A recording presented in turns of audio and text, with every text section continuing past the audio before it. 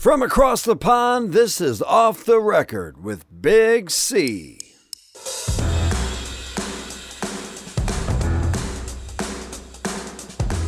And thank you very much, Shaggy. Welcome to Off the Rekord. We're now in year 2 and episode 53. We started, just to celebrate, we've started slightly early. Not that will mean a lot to you if you're listening on Spotify or Anchor or whatever is your favoured forum for podcasters. But I've got no Stinky Pete here this week. He's otherwise engaged. I thought it would be a good idea, starting the new year, as it were, of the podcast, to invite special guests on to discuss, like friends, listeners, viewers, whatever, to come on and talk about their favourite 20 tracks or favourite 20 songs. So otherwise, like if they were stuck on a desert island, and I assume they have some form of electricity, they want to take those 20 songs or tracks with them to, they can't do without them basically. Now, I first guessed to take the hot seat, as it were, and I'm pleased to say that he's got his trademark beanie on. Hair loss is us, yeah. Is us. And, it's Matt Wyatt, good buddy from. I haven't seen you for we reckon good while now, isn't it? Years ago. Been a while. Yeah. I've been hiding and a growing facial hair whilst I've been away. Successfully hiding, obviously. Yeah, I know it's quite grey and black now. Yeah, and you're living down in Wiltshire. In Wiltshire at the moment, via Suffolk. So I live in Suffolk, but I spend most of my time in Wiltshire. Okay, Suffolk, that's fairly close to Essex, isn't it? Really, yeah. Neighbouring county. Yeah. I can run, but I can't in on the way from past. Essex. Yeah. You drive down the A12 or whatever. Yeah, just Shoeby Nest. Take the A road. The A road, that's the best. I'm not at A13. That's the one. Yeah. A13, yeah, the best thing to come out of Southend. No, that's the A127, isn't it? I lose track of time. A13, maybe that's Basildon. Anyway, on to the subject matter. So, yeah, I thought this would be good fun, getting other people to comment on their own favourites. And it's good for me because it makes a change for me. I've had no real research to do for this podcast. Got a blank page in front of me, other than maybe a few examples of acts, artists, maybe songs occasionally that I think you might pick. I might pick, okay. All right. But I don't think you will, actually, to be fair. No, Looking at my list, I don't think you will. You're going to throw a few curveballs in. Yeah, I've got quite a few curveballs in there. So so it's like the old days when we first started the podcast, I used to like run through a chart. Yeah. So Slim Nick used to, I didn't know the date of the chart. Oh, you're so Essex. It's like, Slim Nick. Slim Nick and Big C. Billy Mark, you know. Yes. And he used to run through the chart, and you gave me the song titles, and I used to tell him who the artists were, basically. Oh, really? I didn't do too badly. I normally got sort of out of 40. I would like to say, not that I'm being big-headed or anything, but I reckon it's definitely over 30. I mean, it could be 35. I think I got about 38 one week. Oh, all right. Which is probably a bit depressing, really, when you think about it. So that's the state. I've got a blank page. It's over to you, Mr. Wyatt. Okay. All right. To throw a few songs at me and why you may be picking, you know. Yeah. I will actually throw in why, because there are quite a few that there is like a story behind it, but only a very short story. That's fine. Unlike Stinky Pete, who has an enormously long story for most things. Take the point out of it. Are they in any particular order, or are they just random order? No, they're just random. They're not in kind of fine. Any particular order. I had to. I kind of changed it throughout the whole few days I had to do this. Okay, so first up is the Ramones, and I Want to Live, which is from the Halfway to Sanity album, which wasn't well received at the time, and it was Richie Ramone's last Ramones album. He quit halfway through that tour. The drummer. But the reason why I chose this was because of the video was on TV in 1987, I believe it was, and it was the first Ramones 7-inch I ever owned.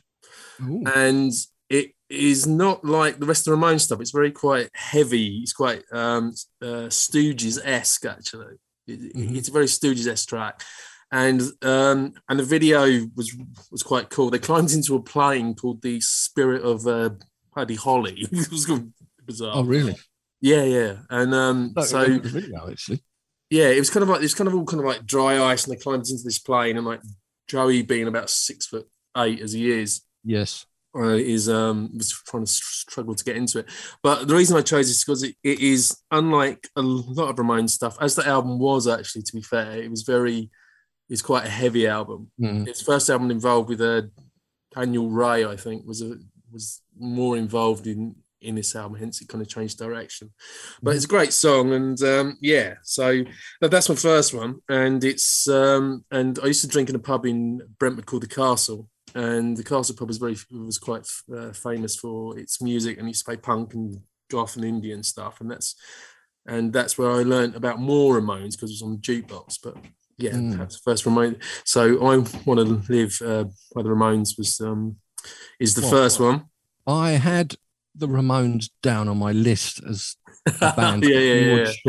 Surely pick one from. Okay. All right. I didn't have I Want to Live, though, to be fair. No, it's have I Want to Live or something like that. It's an unusual choice, I must admit. I mean, I loved the Ramones. I did love the Ramones. I must admit, I loved them. The earlier stuff, probably from 76, 77, 79. And they did go a bit rockier, a bit heavier. And but not, I wouldn't say they went goth. They certainly didn't go goth.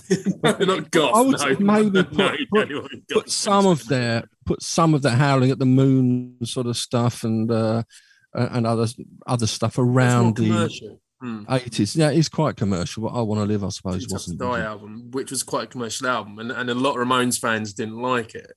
I think even the kind of later stuff, they stopped. I think once Dee left and unfortunately passed away, they stopped writing their own stuff. They tended to do covers, but they are iconic, and they're still. I mean, I love them. I love them more than everything they've. Do you see them live? I saw them on the Brain Drain tour, which was TD's last tour, I think. Okay. Was it Brain Drain? Yeah, TD was still on that tour, I think. That was the last. They didn't get on with one another, did they? No, because Johnny stole Joey's wife, Joey's girlfriend, didn't he? Hence the song "The KKK Took My Baby Away," which was Joey's kind of, middle finger to Johnny. And they didn't speak. And there's a classic story where they were playing Brazil, and Joey suffered from ADHD or something like that, where he had to touch things in a certain way when he went down the stairs. Right. And the tour manager said they waited like an hour until he touched everything correctly to leave. So, yeah. Sad story. Yeah. So it's quite a sad story. So the next track. I saw the Ramones apparently, but I don't remember it. My brother told me I went to see them. Oh, okay. I don't remember it. It's quite bizarre. What? Yeah. What was it? The famous Roundhouse gig when Clash turned up? Well, no, I don't think it was. If anywhere, it would have been the Rainbow. Oh, okay. Yeah. Because the 77 maybe. Yeah, because the live album was recorded at the Rainbow, wasn't it? Yeah, Ramones Alive. Maybe I was there when they did it. It's alive. Maybe I was there. Yeah, you needed credit on the album. Colin was here. Big Cole. Big C. I'm sorry. Yeah, sorry. Big C. Sorry. Captain Cole. Merry old soul. I've not been to the homeland for quite a while, so as in Essex. So yeah, I need to get my Essex head on. Right. Okay. The next track is The Clash. Oh yes. Okay. Go on. Have a guess. Go on. I would say is it a bit more latter Clash? Latter Clash, yeah. Okay, so we're talking probably. Is it something really bizarre, like off Sandinista? No, Sandinista. The album should have been one album instead of two. Yeah. It was three, wasn't it? Sandinista? Yeah, three. Sorry. Yeah, sorry. Yeah. Yeah. Well, presuming it's off London Calling. No. Oh, okay. I'll give up then. It's Straight to Hell, which is of Combat Rock. Oh, right. Okay. Yeah, it is a latter day Clash. Mm. The penultimate album, actually. Then, wasn't it? And this was the first Clash album I ever owned, and I bought it because I saw the Clash on Top of the Pops do Rock the Casbah, which is a fantastic song in itself. But Straight to Hell is just, it's Strummer just being Strummer, and it's absolutely superb, and it still sends chills down my spine every time I hear it. And I mean, obviously we don't talk about the album that came after it. I don't think even Strummer would ever talk about it. If you've seen the Clash film, Cut the Crap. Was it Cut the Crap? Yeah, Cut the Crap is awful. It had one good song in it, which England. This is England, yeah. Yeah, which is fantastic because it's Strummer. It's a good song. Yeah, it is a fantastic song, but the rest of it is very, very poor. Yeah. And if you ever see the Clash film, West Way to the West World, there's this really emotional part in it when Strummer starts crying when Mick left, and it's just chills down the spine. But the Clash again, I'd go back to the Castle Pub in Brentwood. It was on the jukebox all the time, and it is a fantastic song, and it still sends chills down the old spinage. Yeah, I think that a lot of people, when they think of combat rock, would probably think of Rock the Casbah and Should I Stay or Should I Go? Should I Go? Yeah, but which were the big hits? So I guess. Yeah, well, I mean, number one here. Should I Stay or Should I Go was eventually number one after about 10 years, wasn't it? When After the Levi advert. It was an advert for something, wasn't it? Yes, it was. It was it on his jean advert for Levi's? Yeah, it could have been Levi's. Yeah, that's what I thought. If in doubt, Levi's. Yeah. Levi's, the brand that launched bands all over again. Yes. Yeah. And a lot of old good Motown stuff as well. They did they on Levi's? That's if I'm right. Yeah, and the Joker, Steve Miller was another one that came. Yes, back after about very true. Years or something. That was a Levi ad. Very true. This is very, very true. And not forgetting David Dundas, Jeans On. Do you remember that? Yeah. No. When I wake up in the morning, Jeans On. It was. And it was. I missed you, Colin. It wasn't a Levi. It wasn't a Levi ad. It was for Brutus Jeans. That was a bit Brutus Jeans on. I put my British Jeans on. That was the advert. But then when the single came out, they changed it, and he said, "I put my old blue jeans on."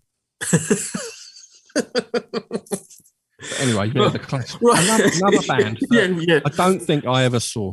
No, I didn't. I would have liked to have done. I was way too young to go and see the Clash, but I would have. So was I. Yeah. Yeah, I know you. I know you. I need to tell. Okay, the next one is Joy Division.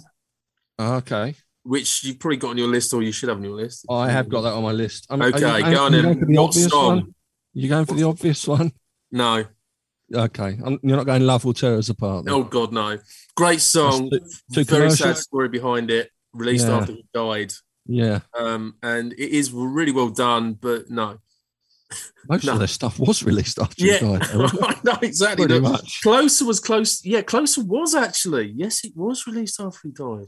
Yeah. It's anyway, Transmission. Radio live transmission. Brilliant song, brilliant bands. I don't think they ever did a poor song, in my opinion. Yeah, I'm thinking of David Bowie when I think of Transmission. He might be on my list. I don't know. He might be on my list. I've got it written down. You'll probably change it now. Yeah, we'll do. That's Hazel O'Connor or something. I never really got into Joy Division. Really? Yeah, I didn't. I know. I've had this chat with Graham. You remember Graham? Yes, I miss Graham. He was a big Joy Division fan. I mean, yes, he was. We hates Madness with an absolute passion. Yes, I do remember that. I do remember this conversation. They were around about the same time. And I keep saying to them, well, they were like, I remember they were fun songs from the 81 time, late 70s. Yeah. Why don't you like them? Why do you hate them so much? And I think the only thing you can come up with was that everyone was listening to Madness at the time, and he was listening to Joy Division, and the two just didn't go. No. So, he was into Joy Division. So, well, my older brother is a massive Madness fan. Absolutely. He saw them on, I think, 82, he saw them, 82, 83, he saw them. And there's one good song they've done. I can't remember. I remember what the song's about. It's about their manager. Oh. And he wrote it because the managers used to sleep at Suggs's house or something. Yeah. And I can't remember the song's name, but it's a really good song by them. I could list a whole load of Madness songs. You might think, it was something man. Bed and Breakfast Man? Yes, that's it. That's the one. Brilliant. Sorry, Graham. It's brilliant. It's a brilliant Madness song. Don't think it was even a single, to be fair. Was it a single? No, I don't think it was, but it was on their greatest hits. Yeah, it's Complete Madness, their first greatest hits. Yeah. I remember Madness around the time. It was a sad time for me, in fact, because one of my best mates used to be a massive fan of Madness, and that's what I remember, going around to him and his new wife up in Leicestershire, Julian, and he passed away in 87, the day Spurs played Coventry in the FA Cup final. Actually, he was a big Spurs fan too. Not a great day, that one. No. But and that, I think of him when I hear Madness. Yeah, but different bands, different songs. You just remember different things from your past, don't you? Yeah, I mean, my brother he still is a huge Madness fan, and I bought him the kind of reissued vinyl for his birthday and Christmas and things like that, and he gets very excited when he opens it. I'm sure he does. Baggy trousers? Yeah, baggy trousers. Yeah, I can still do the dance, but not as well these days due to like knee issues, that kind of jumping up and down. Because my knees tend to hurt after a while, so I can't do it. Okay, we digress from Joy Division though, don't we? So transmission you got for it. Ian Curtis dancing, yeah. Right, next is my favourite band from the 60s. Oh, is it one of two, or is it one of three? and they're not English. Oh, they're not English. No, and they're from the States. Okay, I'm gonna plump for the Doors. Close. They were very famous for their harmonies, and they weren't from California. The Beach Boys. Nope. And they weren't surfers, and they did not surf. And one of them ended up in a band with Neil Young. Buffalo Springfield? Well, the track's 8. Right, I'll tell you now. The track's 8 Miles High. Oh, the Byrds. Oh, of course. The Byrds, who are the most fantastic band. I don't care what anyone says about the Beatles. I mean, I love the Beatles. I love the Doors. I loved Hendrix. I loved a lot of the psychedelic stuff that came out from that time. But the Byrds, to me, the harmonies, there's not a band on the planet, not even the Beach Boys can beat the harmonies that they hit. And the Byrds, I actually found out because I'm adopted, and I found out that my uncle or my natural family went to go and see the Byrds, and he still had the ticket, and he showed me, and I was like, oh, like that. Oh. They are, to me, they're absolutely fabulous. And 8 Miles High, the way the 12-string comes in, and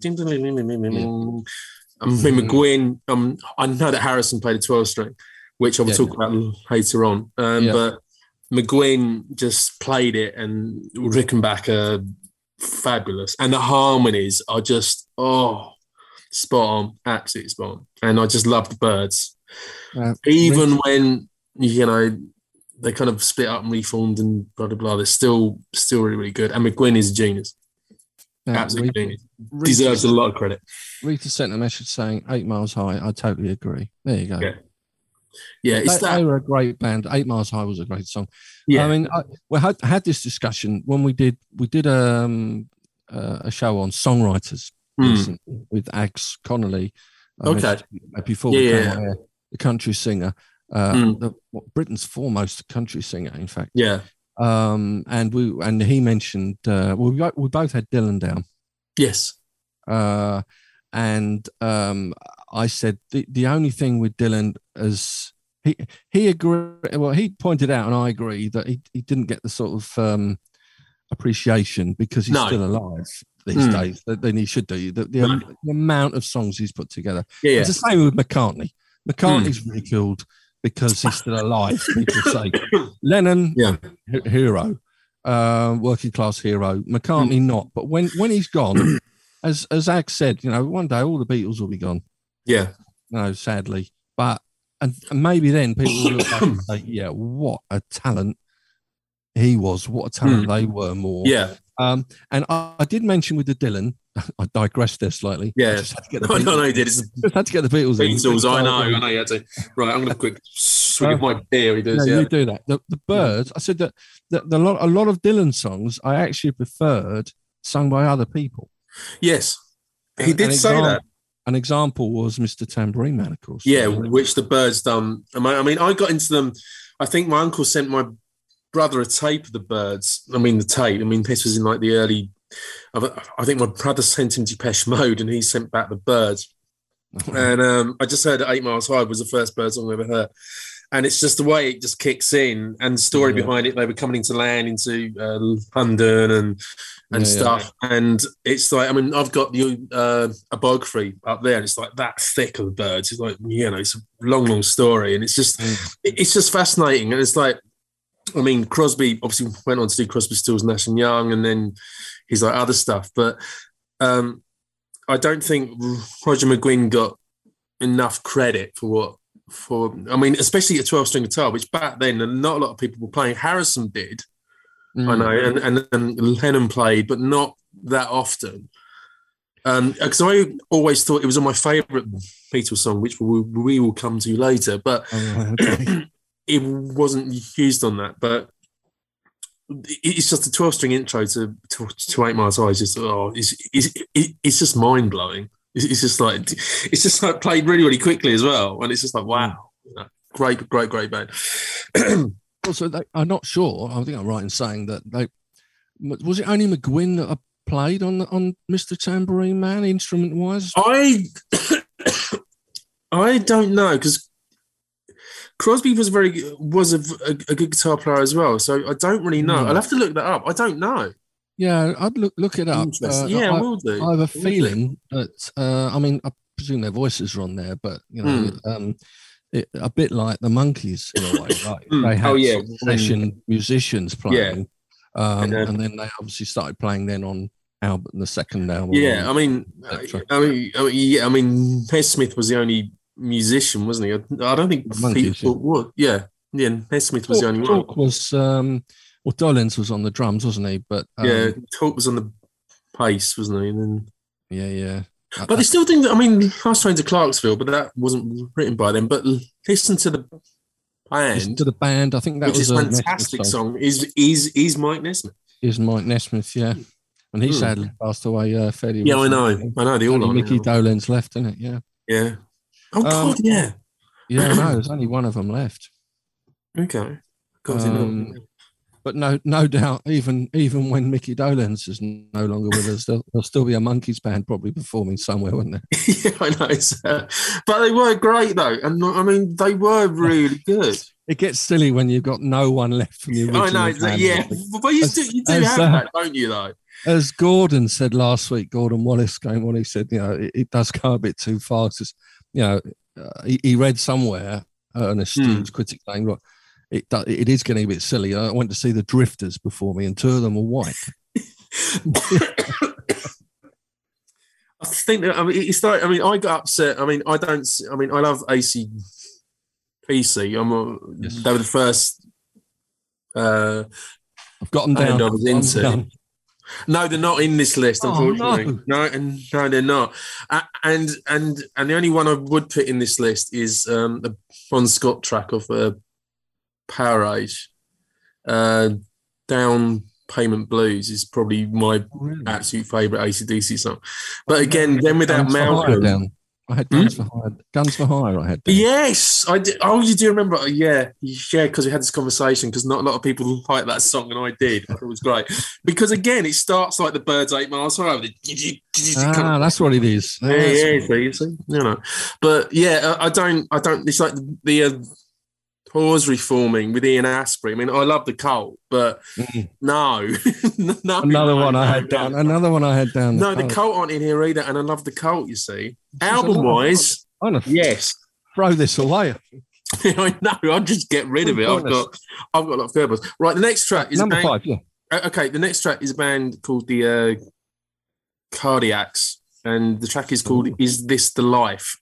Now, the Cardiacs are a cult band, cult indie band of like the late 80s to mid 90s, through a guy called Tim Smith, who unfortunately is no longer with us. But if you get a chance, go and listen to the Cardiacs. "Is This the Life?" It's a fantastic song. I first heard it on an indie compilation in 1988, and if you get a chance, check it out. Why have I never heard of them? I've never heard of them. Cardiacs, no? No.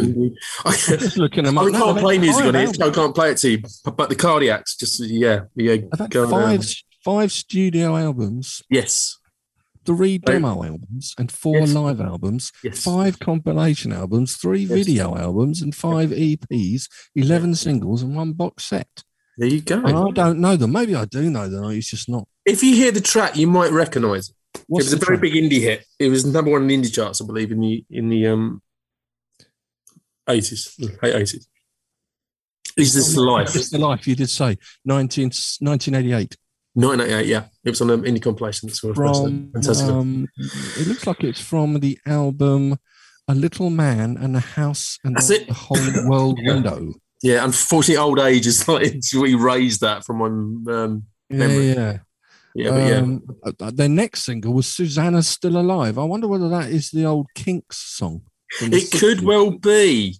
Dave Davis, actually. That was a Dave Davis record rather than the Kinks. Like, you see, the Kinks aren't on my list either. They would be, but they're not. Kinks should be on everyone's list. I know they should be on everyone's list, and we are the village green. Yeah, that's the only track I would have on there. If I could choose a Kinks song, but I didn't. Well, I did have a Kinks song in my, because I did do this Desert Island picks with Nick many months ago, early on in the podcast, and we just picked out 10 songs of our own, and I did pick up Waterloo Sunset was one of mine. It's a beautiful song, beautiful, great song. It's a great song, but I mean, I love Sunny Afternoon as well. It's so English. The Kinks are so quintessentially English music. And maybe why they didn't cross over to the States as well. As the Beatles did, and of course it didn't help the Kinks. I think they were banned from touring over there. I believe. And the infighting between the two brothers probably didn't help either. That probably didn't help. Whether one was going to hit the other one. No, bashing guitars with a guitar. Yes, I remember reading about that. Well, I'll have to dig that one out. Yeah, the Cardiacs is just life. Check it out. Now, the next one is kind of, I've got two written down here because I've got a little slash. I need to undecided. So I'm going to go with Hazel O'Connor, actually. Oh. Over Johnny Cash. I'm going to go with Hazel O'Connor and Eighth Day, which is a fantastic song. Brilliant song. The chorus is very uplifting. It's fabulous song. And everyone will probably choose "Will You" by Hazel O'Connor, but Eighth Day is just. "Will You's" a great, nice ballad. Yes, it is. Apart from when the saxophone comes in, because it ruins it as well. Yes, it may be. It's so over the top. It's not needed, and it's just like, go away, leave the studio, just take the door. We don't need this. Take your saxophone and blow it somewhere else. I'm sure Hazel O'Connor will be very proud that she beat Johnny Cash into your list. Yeah, I know, but no, and I did have a crush on her at the time, I think. Yeah, she was in Breaking Glass, the movie Breaking Glass. Yeah, it's from that, and it's a fantastic song. It's from that. Oh, okay, not punky hairstyle she had, didn't she? Yeah, and it's kind of like all new, kind of new wavy, kind of Japan-esque kind of sort thing. of rises up the song, doesn't it? Yeah, and the chorus just kicks in, and it's brilliant. Oh, there we go. That's the one. Yeah. Brilliant, absolutely fabulous. Yeah, we're allowed to a cappella these songs. It's just we can't play them on a podcast. We can't play them live. No, we can't sing them that well. Exactly. We tried. Hazel O'Connor, 8th Day. I believe I have the 7-inch single somewhere. Yes, I've got it. I picked it up in Bristol. Was it on A&M? Yes, I think you're right. I think it was. I think you're right. I think you're absolutely right. Right. Thank you very much. Okay, the next one. Yes. Suffragette City. Not on an album. David Bowie. Brilliant. Absolutely. There's nothing wrong. This song just, there's just nothing wrong with Suffragette City. And it is just fabulous. I can't tell you how fabulous the song is. You know it's fabulous, so it is fabulous. Yeah, wham bam, thank you, man. Yeah, wham bam, thank you, ma'am. Yeah, it's a song that it was one of. I think Bowie recorded 3 songs on the last day of recording for Ziggy Stardust, and for me, they're probably the 3 best songs on the album. Yeah. There was Suffragette City. There was Starman. Yes. And there was Rock and Roll Suicide. Yeah, which is fabulous. Yeah. Absolutely superb. And Rock and Roll Suicide ended up the album. In fact, it's a Rock and Roll Suicide. Suffragette City leaned into Rock and Roll. Yeah, very good. No, it's very bad. Yeah. I was thinking of Suffragette City's placing on the album. I think it came before Rock and Roll Suicide. It might have done. It might have done, but it's just a fabulous song. It's just in the days where side 1 and side 2. Yes. Suffragette City, another little tidbit about Suffragette City is I believe it was one of a few songs that was offered to Mott the Hoople. Really? And he turned it down. But he did choose all the young dudes, which again is fabulous. Gave them all the young dudes. It might have been after that that they then wanted, maybe we're looking for a hero offering. He offered them Driving Saturday as well. Yeah, I'm not too keen on that. No, I like you see, my other half is obsessed with him, but I'm kind of very. I've got friends who are completely obsessed with him, but I only like certain tracks. I think if I was old enough, because I was around, but if I was old enough, I would have preferred T-Rex, which is probably a bit, bizarre. But I love T-Rex. I prefer T-Rex to some of his stuff. Yeah, I mean, I love that. I mean, the latest stuff he done, like Outside, was a fabulous album he did, and Blue Jean I love, and like all that period I love. But I found it very hard to get into like the kind of, especially the kind of latest 70s stuff. I found it very, very hard to get into that. Like the Berlin stuff. Yeah. It took me till, I don't know, probably about 20 years ago to really kind of understand it, because I like stuff that's kind of that kind of makes you want to sing along to it and get up and kind of kind of thing. Well, I bore people stiff saying about David Bowie. I'm a great fan of his hunky dory. Yes, Ziggy Stardust. Yeah. Lad Insane period. Yes, and the rest I could dip in and out of. Yeah. I mean, I can. It'd be harsh to say if he stopped recording after 1975, 76, because you went these sort of golden years, young American sort of plastic soul-y sort of sound, didn't he? Very American. He went very American. Yeah. And then he went to Berlin and he had the 3 albums.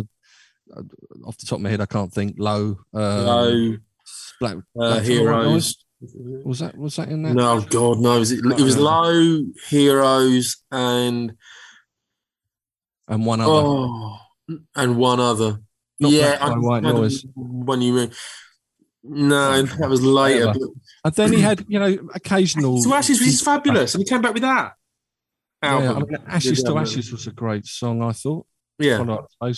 But anyway, Suffragette City, David Bowie. I think Rita is appreciative of that one as well. Yeah. In fact, and she says, only the cool Americans know and love the Kings. That is probably true. So Rita is cool. She's cool. Yeah. Rita is the coolest American Kinks fan. Yes. Yeah. Right. The next one is a band from the States, and the track is Roadhouse Blues by The Doors. Oh, I said The Doors, didn't I? Yeah, you did say The Doors. Yeah. And again, Roadhouse Blues just kicks in like a mule. It's just like, and it's just like, yeah, this is cool. I've just recently got all their albums, all the reissues on vinyl, and it's just, I've just been having a while of a time with it. But Roadhouse Blues, if I had to choose a track by The Doors, it is that, because it's so up-tempo, it's so like brilliant. And the way he sings it is like, he doesn't give a F you, you know. He doesn't give anything, and it's just absolutely superb song.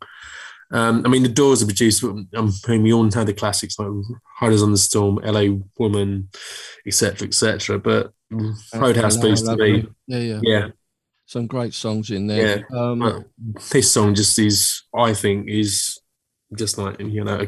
Well, I'm with you. I mean, I'm not as Doors fan as you are. No. But Roadhouse Blues is probably my favourite Doors song, and whether or not that's because, I, as you may or not remember, I'm a big Quo fan. Yes, I do know you're a big Quo fan. And of course, on their big sort of album in '72, Pile Driver, the final track was a version of Roadhouse Blues. So I heard that version first. Yeah. And they used to finish every live gig with Roadhouse Blues, and they did little jigs and stuff in the middle of it and what have you. So I remember it from that. So I heard that before The Doors. But that's what I did though. I mean, all the bands I was into, like the Sister Mercy covered the Stooges, so that's how I got into the Stooges, because they covered in 1969, and that's how I got into Stooges. And they covered Sister Ray by the Velvet Underground. That's how I got into the Velvet Underground. And it's like the bands that I was into at the time. It's like the Mission covered Dancing Barefoot by Patti Smith. And I went and discovered Patti Smith, and Patti Smith to this day is still one of the best concerts I've ever been to. Really? Yeah, I mean, Patti Smith live is just, it is mind blowing.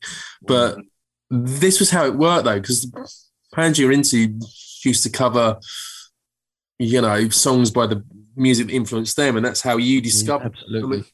I mean, our uncles went to like Led Zeppelin. That's how.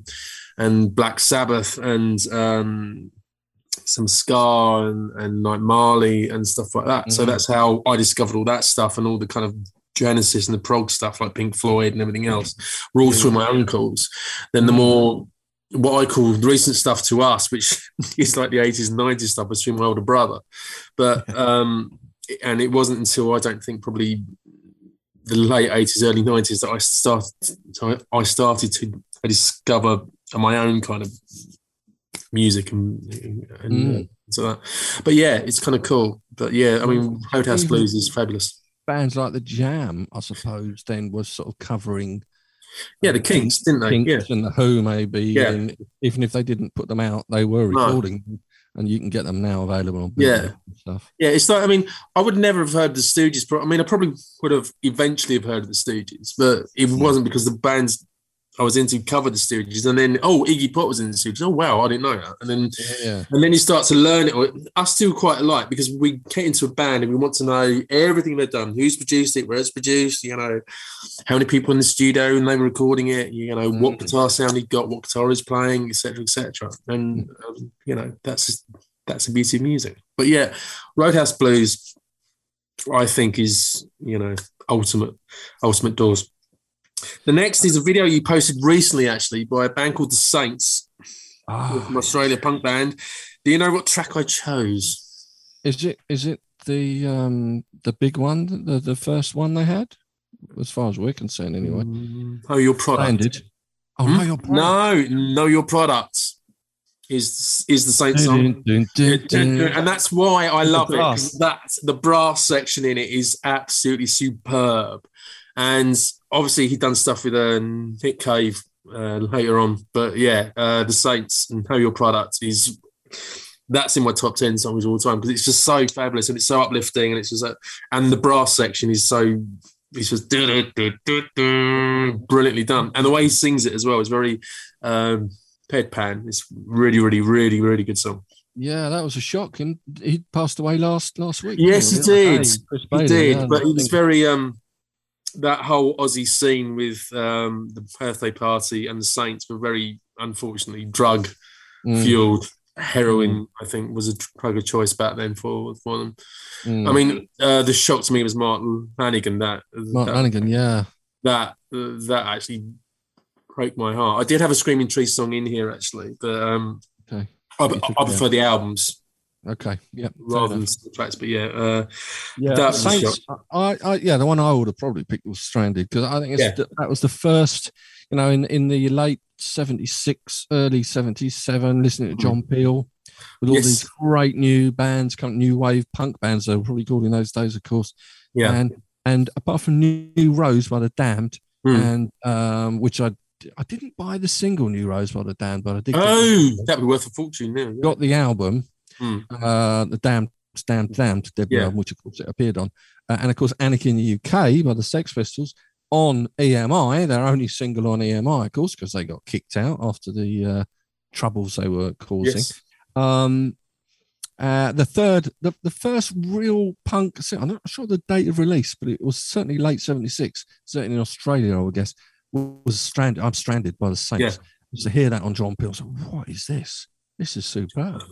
They are just superb. They just were, that period, they were just superb. And they did a great cover of Connie Francis's Lipstick on My Collar. Yes, they did. On your collar. Lipstick on your collar, or is it my collar? Whatever the two, yeah. Yeah, either or, I think, isn't it? Either or. Lipstick on your skirt, tail on you, yeah.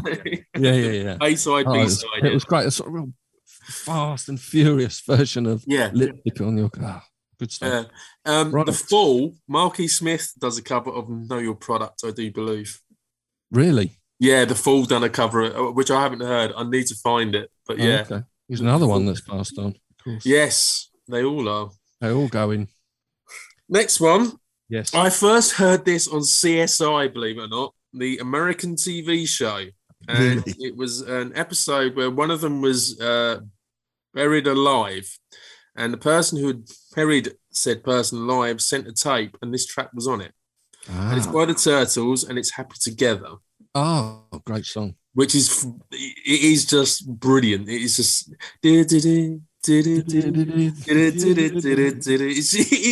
it's just such a happy song. It's just fabulous. It is a great song. It's just absolutely brilliant. It's like perfect for the time as well. 67 was it? Yes. If you get any of this Summer of Love compilation albums, it's going to be on there, isn't it? Yeah. San Francisco Sun. One that's overlooked by them. I think it was 2 or 3 after. I think they had a similar. Eleanor, yeah. Yes. And She'd Rather Be With Me was a good song as well. Yes. I think they're all sort of top 10-ish over here. Yeah. I think Happy Together was a big number 1 in the US. And Eleanor, I think I was reading about this. The record company wanted them because they had a few that weren't really up to the success of, didn't meet or match the success of Happy Together. So they got them, write another Happy Together. We want another Happy Together. So rather reluctantly, they just did Eleanor, and hence the sort of throwaway line. I love the song, and the throwaway line about when he says about etc. He can't even bother filling up the words. I can't remember the line now. Yeah, but he does say etc. Yeah, they were just. It's just. I first heard it on CSI. It's like, oh, this is ace. This is really, really good. I really like this. But it's kind of, again, it's like that period was kind of certain, kind of like what were termed kind of like one-hit wonders, weren't they? It's like the term, the Turtles probably over here were classed as a one-hit wonder. It's like, Born to Be Wild is the same. Steppenwolf's Born to Be Wild, or One Hit Wonder. No, they had this other song which beats Born to Be Wild hands down, which was a Magic Carpet Ride. This is a fabulous song. But again, there was another fairly big Steppenwolf. I think maybe over here. Was there? See, I knew, you know, I thought I was being really cool there with the Magic Carpet. About a dealer? No. Weed Dealer, was it? I can't remember. It's probably. Can I say that on a speed we dealer? Can say that on the 420 apparently, which is the day for it apparently. Yeah, Eleanor was Eleanor G. I think you're swell, and you really do me well. You're my pride and joy, etc. I mean, it's such a great line. I think. Yeah. I can't think of the Steppenwolf one. I can look it up here. No, Born to Be Wild's the only hit they had in the UK. Yeah, because one in the States before that. Magic Carpet Ride I thought was a better song. Next up, Rhonda said the Pusher. Maybe the Pusher. Oh, yeah, maybe that's the one I'm thinking. Yeah, I need to. Yeah, yes, he's right. Roadhouse Blues is one of Barbie's favourites of her. Yeah, it is. You can't beat. You can't beat that. You can't beat it. Yeah, it was brilliant.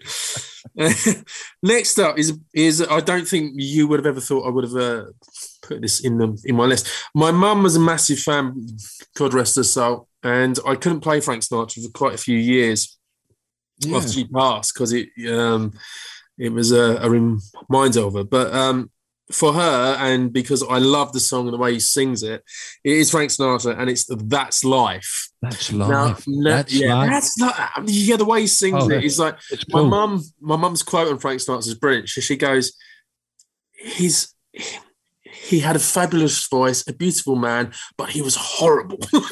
He's a horrible man. Like, a beautiful man, but a horrible man. And it's just like, but she used to play Frank Sinatra when she used to cook, and That's Life. Just it's the way he sings it as well. Yeah. It's like he's kind of as though he's like pitching the words out. Yeah. Oh, yeah. Yeah, it swings lovely. It's beautiful. Yeah. Really good. Yeah, I like some of that swing. I do love. Yeah. It was done really well. Yeah, I mean, if I were going to put a 20 together, I think probably if I'm going to pick one from that sort of era, I'd go for Mac the Knife. Yes. Bobby Darin.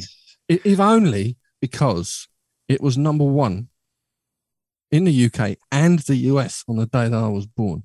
Really? Yeah. Wow, that's your age showing there, Carl. That's my age showing now. I think everyone knows my age by now. Yeah, I know. Yeah, I'm old, I know. I know, you're older than me, so that's... Always be older than me, Carl. And the line, and the line in it, I thought was appropriate for me also, so you'd never be red or something. Which is, for a Tottenham fan, is perfect. Yeah, completely perfect for us. Yeah. but That's Life. It's just how he sings it. Yeah, it's just how he sings it, and it kind of the way it is fabulous. Next is Nick Cave and the Bad Seeds. Oh, Tupelo, which is off the album First Born Is Dead. Tupelo is a homage to Elvis kind of ish, but it's got a very dirty bass line on it, which is fabulous. And it's probably and on that album he does a very good version of Johnny Cash's Wanted Man as well, which is fabulous. But Tupelo by Nick Cave and the Bad Seeds. I had to get a bit modern, but even though the album came out in like the mid to late 80s, but that's modern. That's about as modern as we can get today. But Tupelo. Did you like all the birthday party stuff then? With him? I did. I wasn't overly keen on it. There are tracks I do like. Again, it's like one of those bands where you like certain tracks they do and not all of it. Release the Pats is the most famous one, which Tupelo's quite like actually. But the thing that amazed me was that Nick Cave kind of stuck to the birthday party kind of style up to the First Born Is Dead, and then after that he kind of mellowed out a lot. If there's anyone listening who's not who's kind of more into the modern stuff of Nick Cave, Henry's Dream is the album you do want to listen to, because that is, to me, the perfect Nick Cave album. There's not a bad track on it. Okay, I'll give a shout out to the Boatman's Call. Yeah, that's good as well. It's quite if mellow. you're really depressed and you're thinking really dark thoughts, don't play it. I love Into My Arms. Into Your Arms. Into Your Arms. Sorry. Into My Arms. It's Into My Arms. Lord, yeah. Into My Arms. Into My Arms. Yeah, because the whole album's very religious, which is kind of bizarre. Yeah, that Nick one is Cave, as well. But yeah, it is a nice album. It was my. Piano based, isn't it? Really, I'd say. Yes. Yeah. Probably what I like. Yeah, I mean, I nice. can dip into Nick Cave. Not a huge fan. Maybe not like you with Bowie, but you're saying you're not a humongous fan, but you can dip in and like stuff occasionally. Nick Cave's one. Another one like that for me is probably Tom Waits. Graham. Yeah, Tom. It took me long that as well, because some of his stuff is very, it's not. Yeah. But, I mean, it can be, and I love his first album, Tom Waits. But we digress. We're not talking mine. We're talking yours, and we're talking. That's all right. But no. I'm going to get Tom Waits. I've never quite get into it. Never quite get into it. The next one is the Ox Tops. The Letter. Yes, Alex Chilton, who went on to Alex Chilton went on to form Big Star. Big Star, he did. Yeah. What a voice. Now, I'm a big fan of absolute great voice. Yes, and this song is just the way he sings it is fabulous, and I like gravelly singers, so I like. He's a great guy. Me a ticket on an aeroplane. Yeah. I mean, it's the way he sings at the start. Fantastic. It's like the guy from the 13th floor elevators had the same style voice. Big Star, underrated band, although because they weren't around for that long. I guess. No, they weren't. It's only 2 albums, I believe. Was it 2 or 3? They have an album called Third, so I presume they had a third. Okay. Yeah, well, I think maybe you often see the first 2 sort of combined, don't you? Radio City, is it? Yes. And one other album, can't think of what it's called. But no, that's a fantastic song. I mean, him, the guy from 13th Floor Elevators, had the same style voice.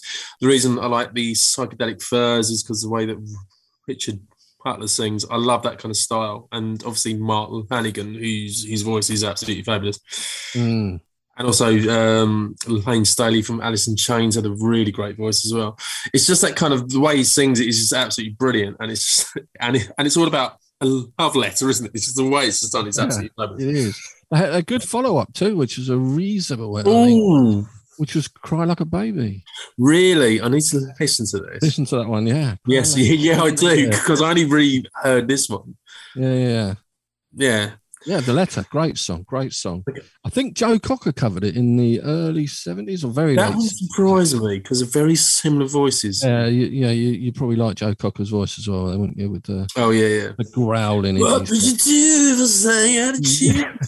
Stand up and walk out of me. He was all hands, wasn't he? He was very wavy hands kind of singer. Didn't have Ringo's voice though, did he? No, not quite Ringo's voice. Quite. No. We saw the Bootleg Beatles the other day. Actually. Yeah, I saw. Yeah, in Southend, a nice little venue actually. What Cliff's Pavilion? Cliff's Pavilion, yeah, parked on the seafront. Yeah, and then you walk up what seems like a mountain to get up to the Cliff's Pavilion. Absolute nightmare. Getting out wasn't so bad, but getting up to the pavilion, we saw because we saw Quo there, and yes, we saw the Bootleg Beatles as well. That's amazing how they managed. At least they've got a left-handed bass player, the Bootleg Beatles, at the moment. That's good. And change. They're great. I'm not a great tribute band, to be honest, person, but then the next best thing to sing the Beatles, they just go through the whole repertoire from not obviously their entire library, but they go through all of the stages of their career, starting with the I Want to Hold Your Hands and She Loves You, and the movies, Hard Days and Nights, and the Help, and a bit of Rubber Soul Within My Life. Then they'll go off, and then they come back on with all the Sgt. Pepper suits on, and then they'll eventually go off, and then come back, and they're dressed like the get back sessions, with the sitting around doing that, all that stuff, singing Get Back, and then the white suit with John Lennon. I mean, everything. It's just a fantastic. It's a great show. If you've never seen the Beatles, which of course no, some of us have. Actually, some of us have. I must get that in as well. My uncles did, I believe. They did, really. Yeah, my uncle saw them, I think. It's amazing. It's amazing what people have seen. They probably didn't even think about it much. No, it's like my ex-father-in-law saw Hendrix and walked out, which I berated him for the years I was married to his guitar with his bloody teeth. Yeah, what's that about? Yeah. He walked out with Hendrix. I was flabbergasted. I was like, oh my God, okay. Yeah, right. It's amazing. Ags Connolly was on a couple of weeks ago. I think he said his dad saw Buddy Holly when he came over here. Oh wow! That's with Johnny Cash. 1958. Yeah. It was obviously before that last tour thing. Mark will be upset with you about that one. Well, he probably knows. Yeah. Knows. Mark, they do talk. Mark will have words. We're going to have to get Mark on here, actually. Yes, we're going to get Mark on. It will be a very £3 he chooses Spear of Destiny on it. One thing I do know he won't choose is anything disco. yeah. So, you remember we walked across from the Albert to the pub opposite? Yeah. I think you were there. We walked across and they were playing the Smiths or something. And then we were saying, well, surely, because he said everything's disco. Everything is disco. Yeah, and the Smiths came on and he listened to it. He goes, yeah, it's disco. Heaven knows I'm miserable now. He does Do You Believe in the Westworld by Theatre of Hate? That's one of his favourite songs. Yeah, he does like that. He does actually. He goes modern. It's on record now. To like 82 or 81, whenever they came out. Yeah, it's on record. right. We digress.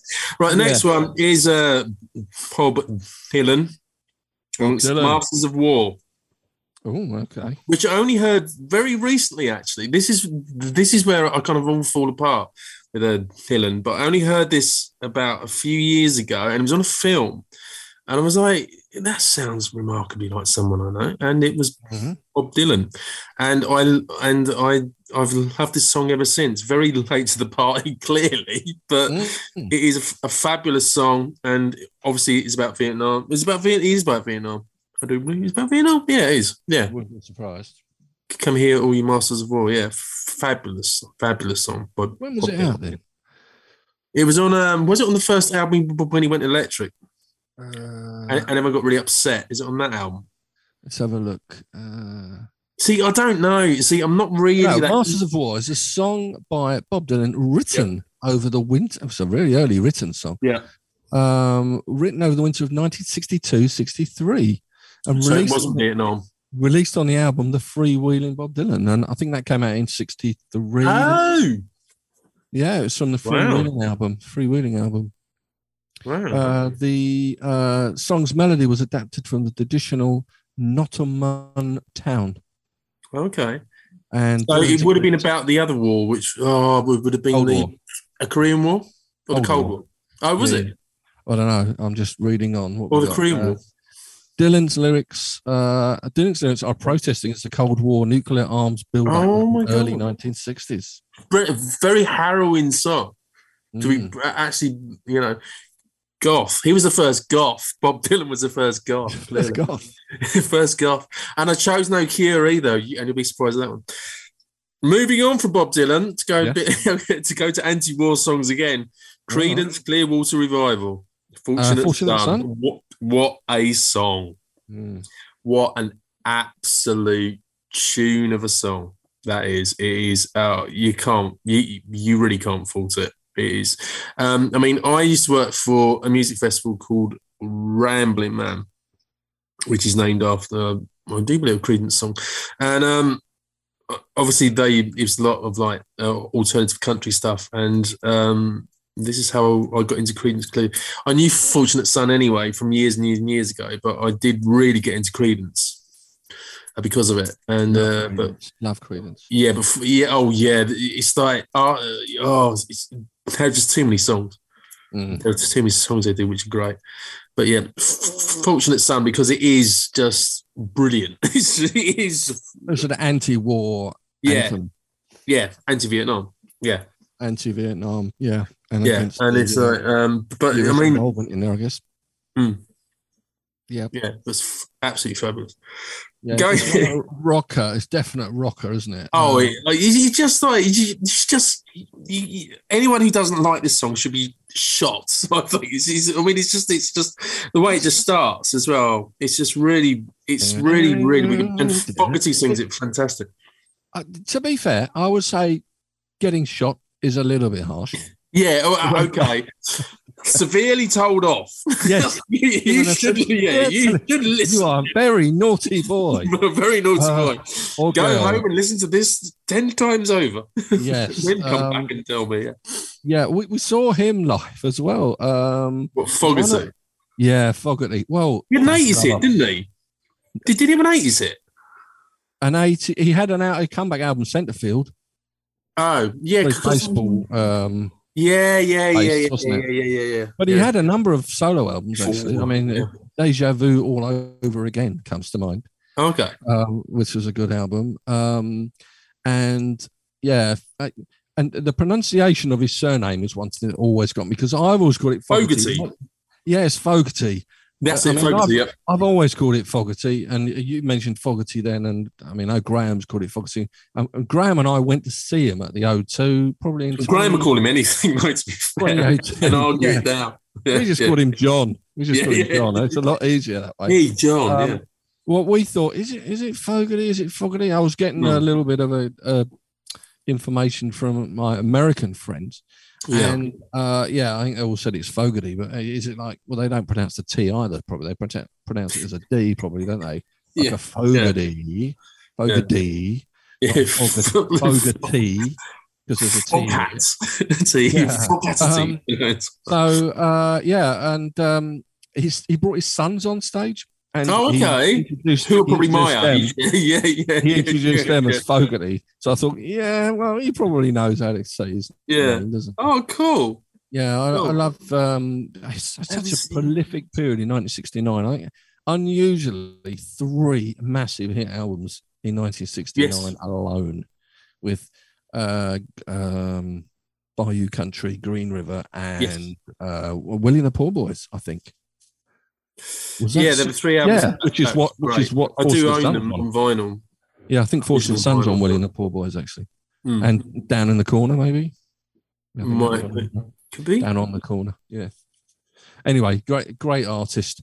Yes. I had one of it when we did a country show a little while ago with Dags. What was Mark on there? You should have got Mark on there. He loves his country. To get Mark. I know he does. Tried to get him on. But because he's a postie, as you well know, and still is, he still is right at dawn. Yeah. So it's quite late when we finish. When we start, when we finish. So being in the UK and all that, he's asleep by 8. Yeah. Now coming up for 11 p.m. Sorry. Yeah. I overran. No, it's fine. No, we normally run on for an hour and a half or so. Okay, cool. But Fortunate Son. Everyone should love this song. I had and I want to know why you don't. My country songs, I put Lodi in there. It's sort of country-ish, because I love that. Though I didn't know what he was singing when I first heard the song. It's like maybe AC/DC's Lodi again. I mean, I couldn't get work it up. out. I didn't know what AC/DC's "Let's Get It Up" was all about until I grew up. Well, I think if you listen to every other AC/DC song, you probably know what the song content but apparently, is about. A true story. Stiff upper lip. For those about to rock, hard as a rock. I mean, you're right. Sorry, those about to rock. No more. No, sorry. For those about to rock was the first album I ever bought, and I learned all the words. And I used to play "Let's Get It Up," and my brother had to take me to one side because I had no idea. I was about 81. I would have been about 9, and my brother went, "You really shouldn't be singing that song." I went, "Why?" He goes, "It's rude." Oh, okay. So then you sang it even more. Yeah, of course. Yeah, yeah. So quickly before we move on from AC/DC, Brian Johnson. Yes. Bon Scott. Are you a Bon Scott or a Brian Johnson man? I'm a Bon Scott, and the reason I'm Bon Scott is, I love Brian Johnson, but I don't think probably AC/DC have done an album I've loved probably since Flick of the Switch. And the reason being is that Bon Scott, if anyone loves AC/DC, and I know quite a few, I won't name drop, but I worked in music for a few music magazines, and all the rock guys agreed that Power Age is the most underrated AC/DC album ever. And it is the best. I think it is the best AC/DC album. Everyone goes for Highway to Hell because it was a time that, which is a great album, but mainly because Bon Scott played during that tour. Yeah. So, but Power Age is AC/DC at their absolute pinnacle. And with Brian, Back in Black, I don't think he's done a better album since Back in Black. Flows Back to Rock, which was the first DC album, mine is hit and miss. There are some fabulous songs on it, but there are ones that aren't. And Flick of the Switch, which a lot of people hate, I thought was still really good. But when they took Phil, us two, I think, have had this conversation before. You take Phil Rudd out of AC/DC, and it's not AC/DC. On record, to me, it's not. Chris Slade's all right, but he's not Phil Rudd.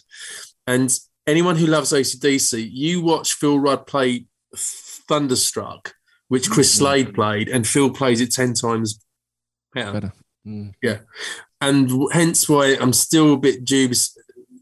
The last album had a few good tracks on it, but without Malcolm, it's not AC/DC. And I also had this conversation before we came on air.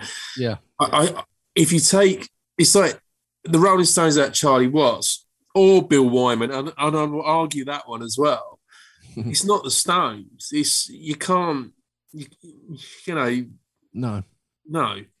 No, it's not like it's. If you take something, it's integral. I think a lot of these, the Beatles are the same. I mean, that obviously the Who without Entwistle or maybe so. Yeah.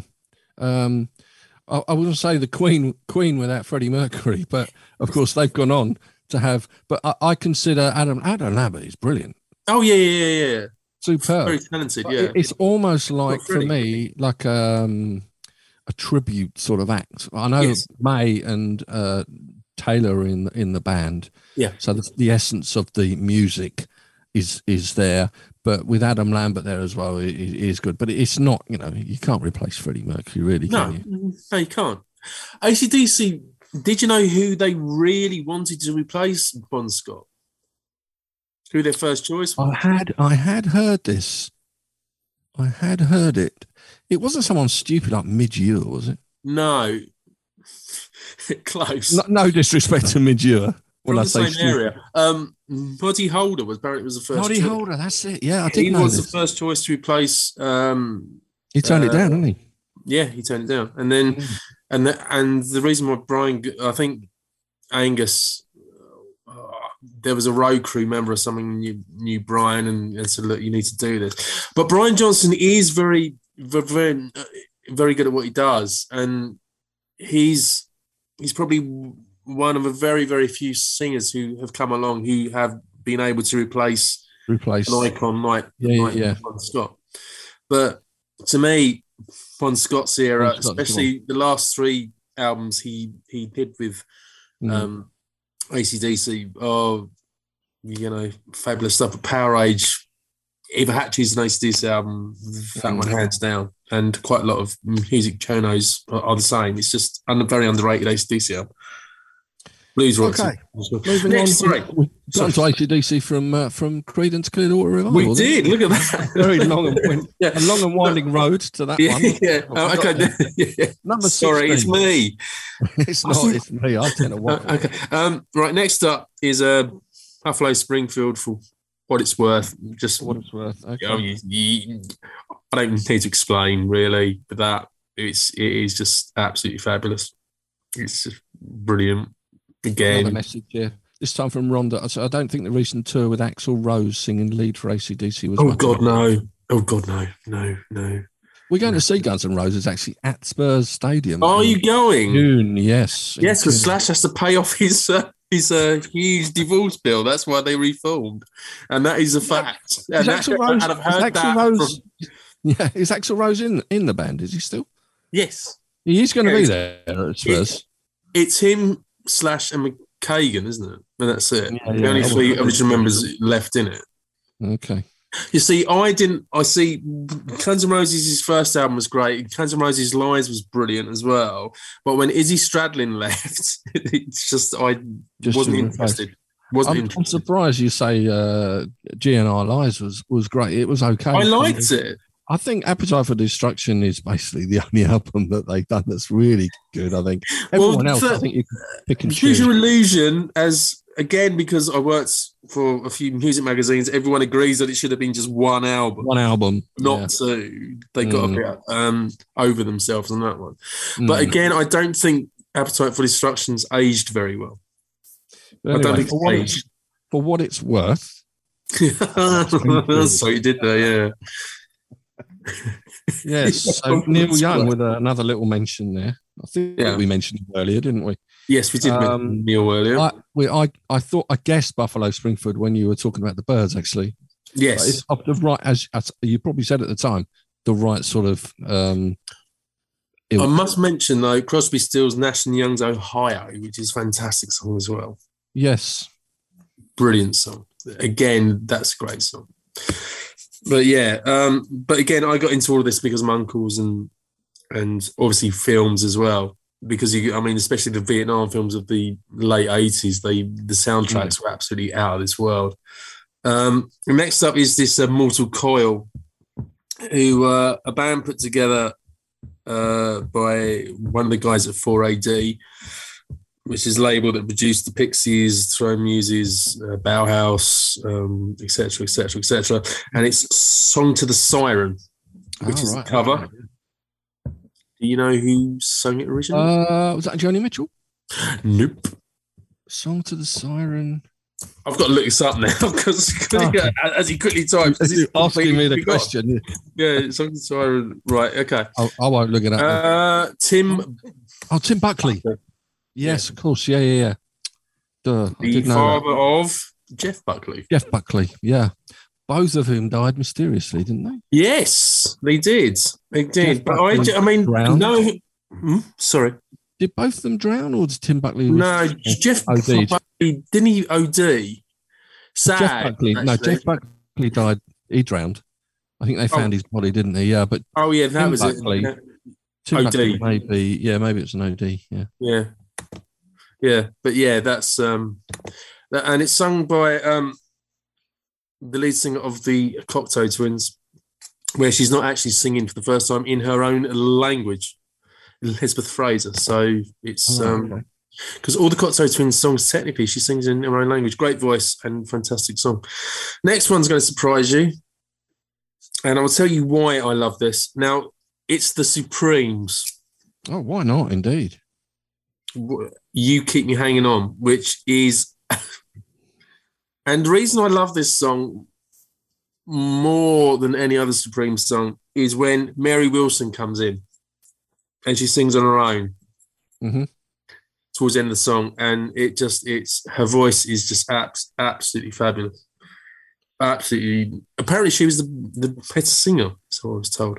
Really? I was told she was the better singer. Maybe it was the last one that she did. I remember reading somewhere that there weren't any other solo vocal bits that weren't Diana Ross. Maybe an after You Keep Me Hanging On then, perhaps. Yeah, there is. Towards the bit of You Keep Me Hanging On, it's Mary Wilson on her own. Well, it's been out a few times covered, hasn't it? With yes. Vanilla Fudge is version. Vanilla Fudge is a version that I didn't immediately spring to mind. But that's why because I like Vanilla Fudge, but yeah. Yeah. Well, I like Fudge. Kim Wilde? Yeah. Oh, did she? Kim Wilde did a version. I didn't know that. Yeah. The Divine Kim Wilde, as her album was called. You see, I prefer because Vanilla Fudge slowed it down to 6.5 minutes or something ridiculous. Sure, somebody else covered it as well. Loads of people covered it. Oh, You Can't Hurry Love. No, that was Phil Collins, wasn't it? Wrong song. Yes. Well, you say that. I was suddenly thinking Phil Collins. No. He didn't sing that, did he? But that break, though, in the original, when it's just Mary Wilson singing, is fabulous. Oh, yeah, and the story goes was she had the better voice, but because Diana Ross was sleeping with Mr. Gordy at the time, Barry Gordy, the owner of Barry Gordy. Yeah. Very Gordy. Oh, yeah. Right, okay. So the story goes was that the reason was that everyone knew that Mary Wilson had the better voice, but because Diana Ross was playing with Mr. Yeah, Vanilla Fudge, Kim Wilde, other cover versions. A lesser-known cover was made by the famous Welsh singer Tom Jones. Oh, jeez. 1960, yeah, I know. Really? Yeah, I know. God, that would have been awful. American vocalist, songwriter, guitarist and producer, the aforementioned Tim Buckley performed the song on his Dream Letter Live in London 1968 album, which was released posthumously. Rod Stewart, maybe that's what I'm thinking of, on Footloose Fancy Free. Oh, really? Yep. Reba McEntire also covered the song in 95 for a second album, Starting Over. Wow. Yeah, so there's obviously a few... but you can't cover the Supremes, I don't think. You see, there are bands you should never cover. Right. Led Zeppelin's one. Never cover Led Zeppelin. Although, ironically, every one of their songs is probably a cover of something. Yeah, no, exactly. Even though they wrote them all. Kind of bizarre. You know what I mean? Yeah, no. You don't cover certain bands. Joy Division, do not cover. Don't do a cover of a Joy Division. Bowie, don't cover. Johnny Cash, don't cover. Yeah, just don't kind of do these things. But I've just seen another line here. The British band Madness included a ska version of the song on their album, The Danger Men Sessions Volume 1. Yes, this is highly, highly true. Oh my word. Poor Graham. I don't think I'd like that, actually, to be honest. I can't see Graham playing Madness from the 79-80 time, but not now. No, I think another reason he hates them, of course, is because they're Chelsea fans, aren't they? Yeah. But we all hate Chelsea even more so now. After they failed to beat the winner Arsenal tonight. Yeah. Oh God. So ours to lose, Colin. Ours to lose. Two left. Okay. Now I had a choice here, but I'm going to go with the Hooters. Satellites. Yeah. Yes. One hit wonders over here in the UK. I did have choice was between the Concert Angels with a track called You Move Me, because it's got a fabulous bass intro with fabulous bass sound to it. But the Hooters Satellite, because it's a song I still don't tire of. And it's obviously about a religion on TV at the time. Tammy Faye and all that stuff, but it is an absolutely fabulous song, and it's just brilliant. And, yeah, it is a great song, as you say. It was, I think, a one-hit wonder here. Yes, they were. Oddly, their follow-up. We named our first ever when we got married in '88. Yeah, we named our first cat after the Hooters' second single. Which was what? They had a second single. Nobody had a second single. It was called Carla. Oh, okay. Carla with a K, it was called. So we called her Carla. Oh, okay. With a K, obviously. Yeah, with a K, obviously. With a K. There we go. And there's not a lot of people know this song, which really annoys me. It was just fabulous. And the video was all... I remember the video was all about, a religion on TV and selling religion and, brilliant song. Carla with a K was almost very folky, like this sort of fiddly. Yeah, they seemed a bit folky. It seemed a bit folky, fiddly. You can imagine them sort of prancing around the maypole with the start of Carla with a K. But yeah, Satellite was the big hit. It was a fantastic song. Fantastic. It wasn't as big as it should have been. Maybe it's because they're an American band, aren't they? Yeah, they are. Yeah. Yeah. Okay. Right. So it only got to number 22. Really? Yeah, but it was their only hit, so that does constitute a hit. Yeah. And back then, wasn't it the story that went that Adam the Ants's Kings of the Wild Frontier sold, I think, 3 million or something in the first week.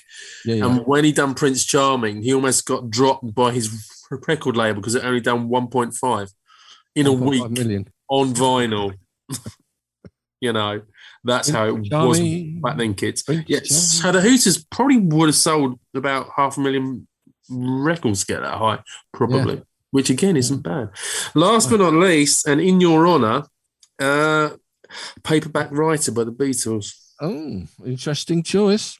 The reason being is the opening guitar line. I am a sucker for an opening, and the opening guitar line to this is absolutely fabulous. Who plays it? I need to ask you this. Is it George Harrison plays it, or is it John Lennon plays the opening riff?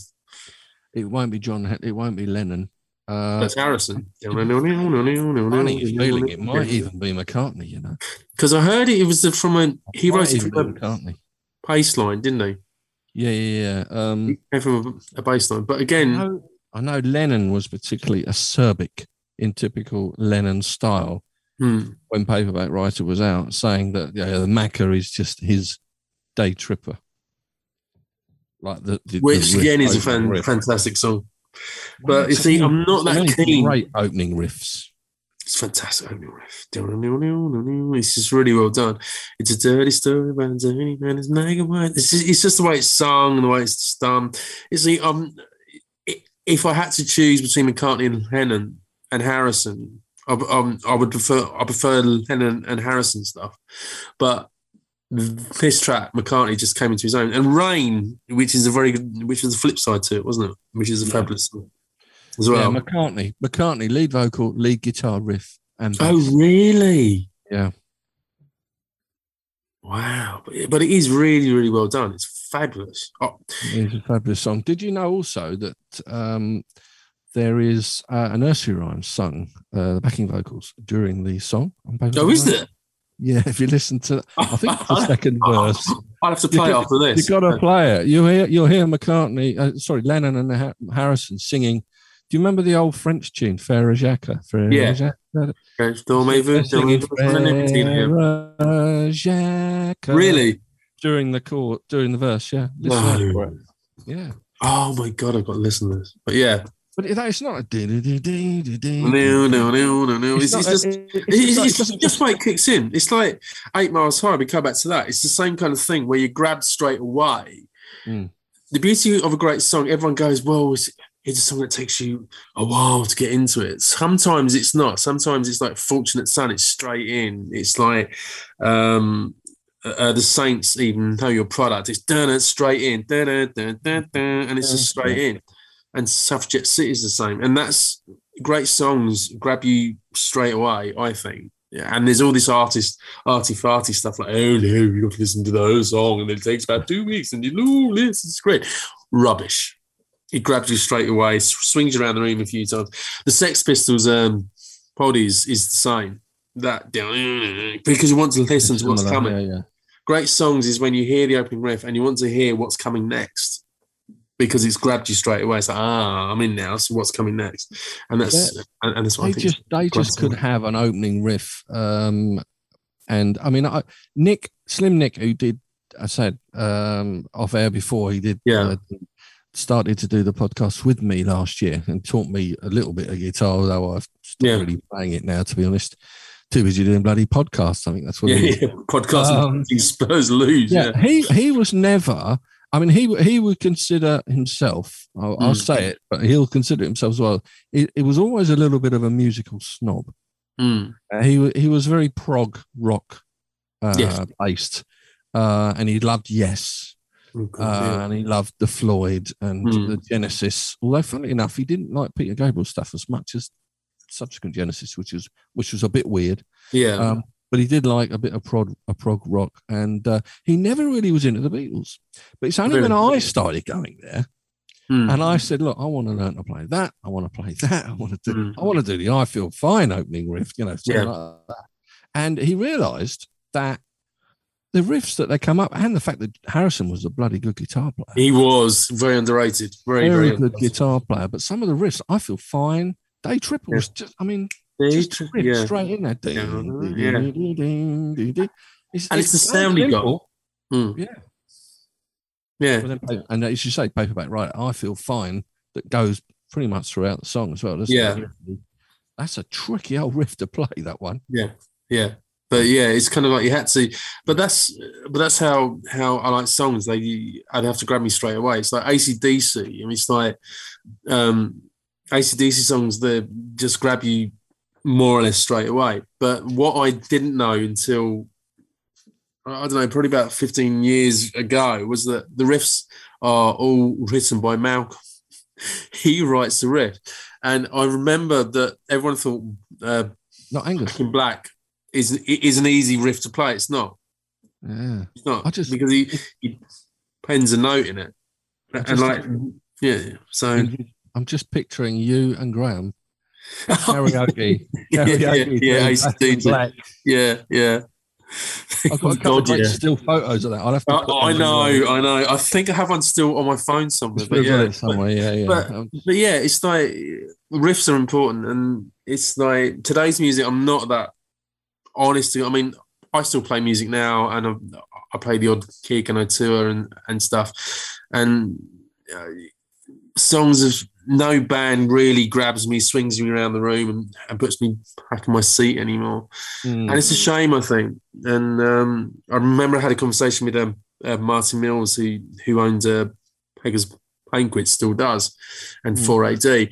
And like he said to me, and this is going back about 20 years ago, was that he used to sign bands on 3 to 4 album deals. Yeah. So the first album, people get to know who they are. The second album, they start to progress. And the third album really has to kind of do something. That's not around anymore. That's not around anymore. And it's like instant success. And all these, is it me or all the male singers around, or the solo male singers around now, no matter whether it's acoustic guitar based or whatever, is it just me, or do they sound the bloody same? They all sound the same. They all sing the same to me. Well, or is it age? I don't know, but it could be a bit of that. I mean, it could be a bit of that. But I would say it's not only the male singers, a lot of the female singers. I do hate that sort of vocal gymnastic sort of stuff that people do. And I mean, the thing is now you don't really know whether or not they're properly singing anyway, because of all the auto tunes and the stupid effects they have on the voices. I'd love to see just a guy singing a song with a guitar. That'll do me. Yeah. But yeah, I know what you mean. Anything that sort of sounds a bit like Craig David-y sort of thing, that sort of effect on his voice, I just don't like. That song on a Monday, Tuesday, Wednesday, Thursday. Yeah, possibly. Days of the week. Particularly songs by Craig David himself, actually. But I mean, that sort of sounds. He's probably a great singer. I think Nick told me once when I moaned about him once, and he said, he saw him singing live, just unaccompanied. Superb voice he's got. They just ruin it. And everything, as you say, everything's instant nowadays. And it shouldn't be. But there are no guitar bands around. It's like even at the rock festivals have the same headline bands alternating every year. So Iron Maiden will headline a festival in England every other year. I don't think bands have the pulling power anymore. I genuinely wonder who's going to be around in, I think you may have said this before. Yes, we had this conversation 30 years from now.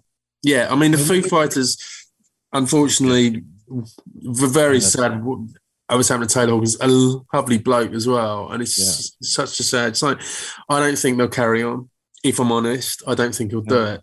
We didn't carry on after Kurt Cobain died. No, and it was hard for him to do that. I think the Foo Fighters are probably the last stadium. I mean, you've got your Slipknots, you've got like you kind of rock bands, but they're not recent. They've been around, years and years and years. I mean, how long will Iron Maiden be able to headline these festivals and everything else? Are they still going? Yeah, they are still going. They are, bless them, Essex boys. But it's like Depeche Mode. Judas Priest, are they going? Yes, they're still going. Yes, they're going as well. Yes, they're going. It's like Depeche Mode. It's like you won't have a Depeche Mode again. You won't have a Cure again. You won't have bands like that again. You won't have a Foo Fighters and Nirvana, etc., etc. And maybe it is old age now. I don't know, but I can't see anything. We got another Beatles, though, didn't we? Yes. Yeah, and two brothers in it as well. Yes.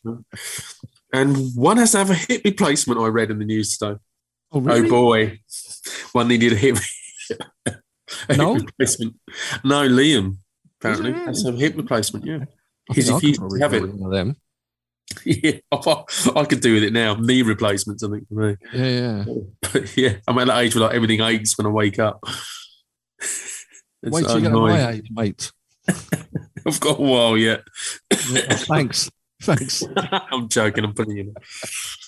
But yeah. All right, okay. So at least we got a Beatles one in there. Yes, we did. Right, it's an unusual one anyway to pick because it's not sort of. Why is it unusual? Well, it is unusual. I think if I'm not saying it's a great song. It's an unusual pick for the sort of average Joe or Joanne or whatever in the street. Beatles. Yeah. They'll come up with Hey Jude. They'll come up with Yesterday. Eleanor Rigby. Yeah, I can't stand Hey Jude. I can't stand clipping Long and Winding Road. Drives me nuts. You don't like McCartney, do you? No, not particularly. But I think I like the frog chorus. That was good. But I'm joking. I know. Because I like Paperback Writer, clearly. But I mean, I love, and my favourite Beatles album is Revolver. That's just untouchable as an album, and that's fabulous. This and Rain were recorded during the Revolver sessions. I didn't know that, see? And there's a track on the A side of Revolver which McCartney wrote. A superb song called Here, There and Everywhere? Yes. It's fabulous. And it's a great song. I think it's Lennon's favourite song of McCartney's as well. Yeah, which is fabulous and it's amazing. And the track Before Tomorrow Never Knows is very good as well. And I can't remember what the hell it's called. To Get You Into My Life.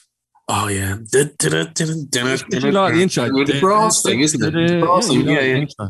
You love a real grab you by the scruff of the neck. Yeah, but that's again, that's a great chorus. It cut to get to Benjamin, and then it kind of stops. It's just brilliant. It didn't start like that though. If you listen to the first few takes of it, it's like there wasn't all the jazzy bits. And, it was quite sort of a slower pace sort of song, really. Oh, really? If you listen to it on the Anthology album, it's just like an organ. And then, oh really? Sort of singing a little bit in the background. Yeah, it's not. Have you seen the Lemmy film when he goes into the record store? Because he was a huge fan of the Beatles. Lemmy. Which film? Lemmy. Yeah. Have you seen it?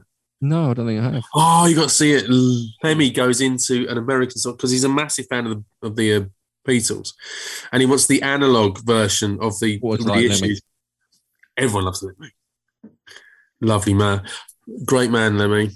Bought me a pint once, but that's a long story. All right. Okay. Yeah, no, because I am a massive fan of Motorhead. But yeah. How this band oversaw. Another one who's no longer with us, sadly. Exactly, sadly. But yeah, if you get a chance, because I will. That's with the. I mean, if someone likes the Beatles, that does move them up. Does move them up a notch. Yeah. In my opinion, it might be shallow. Yeah, very shallow. So what's your favourite? Okay, choose one. If I said to you with the last few seconds remaining of this, you had to choose one Beatles album, and if it's Sgt. Pepper, I'm gonna just tear whatever hair I have left out. It's not Sgt. Pepper. Okay. No, I think I'm often asked this, to be honest, and it will be between two albums, completely different. Yeah. The first one would be because it is the first album I ever owned. Right. 1964. And it was Hard Day's Night. Okay. And it's got 13 tracks on it. And I mean, every one is absolutely a classic. Yeah. Very Lennon-based album. There's not many McCartney songs on there. No. I think Can't Buy Me Love was held back. Well, it wasn't held back. It was a single, but they added it onto the album. He wrote And I Love Her, and he wrote Things We Said Today, which was song, of Hard Day's Night. And for different reasons, also Abbey Road. Oh, really? Really. But because I mean, yeah, I love Abbey Road, and I'm not so keen on one track on the album. Obviously, it's good, but because of that, so what is the one? It's the Lennon song. It closes side one. I mean, again, Lennon didn't have a lot to do, I don't think, on Abbey Road. It was mostly McCartney from Sergeant Pepper onwards. Yeah, he sort of was the leader of the band, really. Yeah, but yeah, I mean, all the medley on side two was pretty much put together by McCartney, although they used little snippets of Lennon's songs. But that ending of the Abbey Road album with Golden Slumbers, Carry That Weight, followed by The End. I mean, what a way to finish a recording career. I was having a track. Here Comes the Sun's great, though. Here Comes the Sun. Well, Here Comes the Sun and something. I mean, George Harrison really came to his own on that album, and those two songs are absolute classics. Sun King's good as well, I remember rightly. Yeah, the Sun King. Yeah, a bit of a snippet of a song, though. Was not too much of it. That was one of Lennon's. I thought you were going to say top Beatles song rather than album. So no, given what you said earlier, I'm pleased you said albums. Yeah, because you can't. It's like me with the. I mean, okay, the Sister Mercy isn't everyone's choice, but I couldn't tell you one song which I would. It was tough for the. It's always very difficult. But The Cure is another one. The Cure have got plenty of songs which are absolutely amazing, but I couldn't tell you one which I prefer above all else. You see, I suppose when you like all of them, it's difficult to pick them. Yeah, I mean, I could pick one for The Cure, to be honest, but then I'm not a fan as much as you are. No, and then of course Susie and the Banshees. Again, it's very hard to choose, and I'm more the kind of John McKeoch period of them because he defined their sound. But again, I couldn't tell you what. I mean, Arabian Nights, possibly Christine, possibly, but I couldn't choose either way, and that's just how it is. I mean, and again, as talking to Tim earlier, it's like Pine Inch Nails. I couldn't choose a track. I just can't. It's impossible because I like them more or less all. So okay. Well, as for Beatles songs, you'll hate it. But my all-time favourite is Long and Winding Road. I'm killing you. Hey Jude. Which is really? There's Long and Winding Road for you. Hey Jude. I want that. I'm sure I'm going to have that at my funeral. I won't hear it. Really? I want that there. I just love the song. It's so simple. So simple. And yeah. At the end. You get McCartney though. It's like,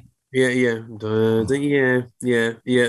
Thank God it wasn't The Long and Winding Road. That's all I can say. You don't like that, do you? I can't stand it. I like that as well. I can't think of many that can't think of many that I don't like, to be honest. But I can tolerate it, but I can't. It's not. It isn't in my top 40 Beatles songs. You're more a rocker, though, aren't you? You're more of a rocker. I do like. But you like Revolution, well, like the electric version when he comes straight in with that guitar. Yeah. I kind of do. You know, it's Lennon. And another one before we finished. Then another one that you said you might. Yeah, I always think I should have one of there in the list, or one I preferred them to David Bowie was T-Rex. I mean, that start to 20th Century Boy. Yes. But again, I couldn't tell you. I couldn't tell you a T-Rex song because there was too many that were really good. I mean, Electric Warrior is a fabulous album. Classic album. Yeah, but again, I can't. You know, it's a tough thing to do to choose. 20 songs. It is. You could come on tomorrow and have a completely different. Yeah, I could. I could come back with 20 more. That's why I can never get Graham on because he's with you a year. Like, apart from Madness, I think there's someone else he can't stand as well. I can't remember. Oh God. Yeah, I know. But anyway, he likes pretty much everything.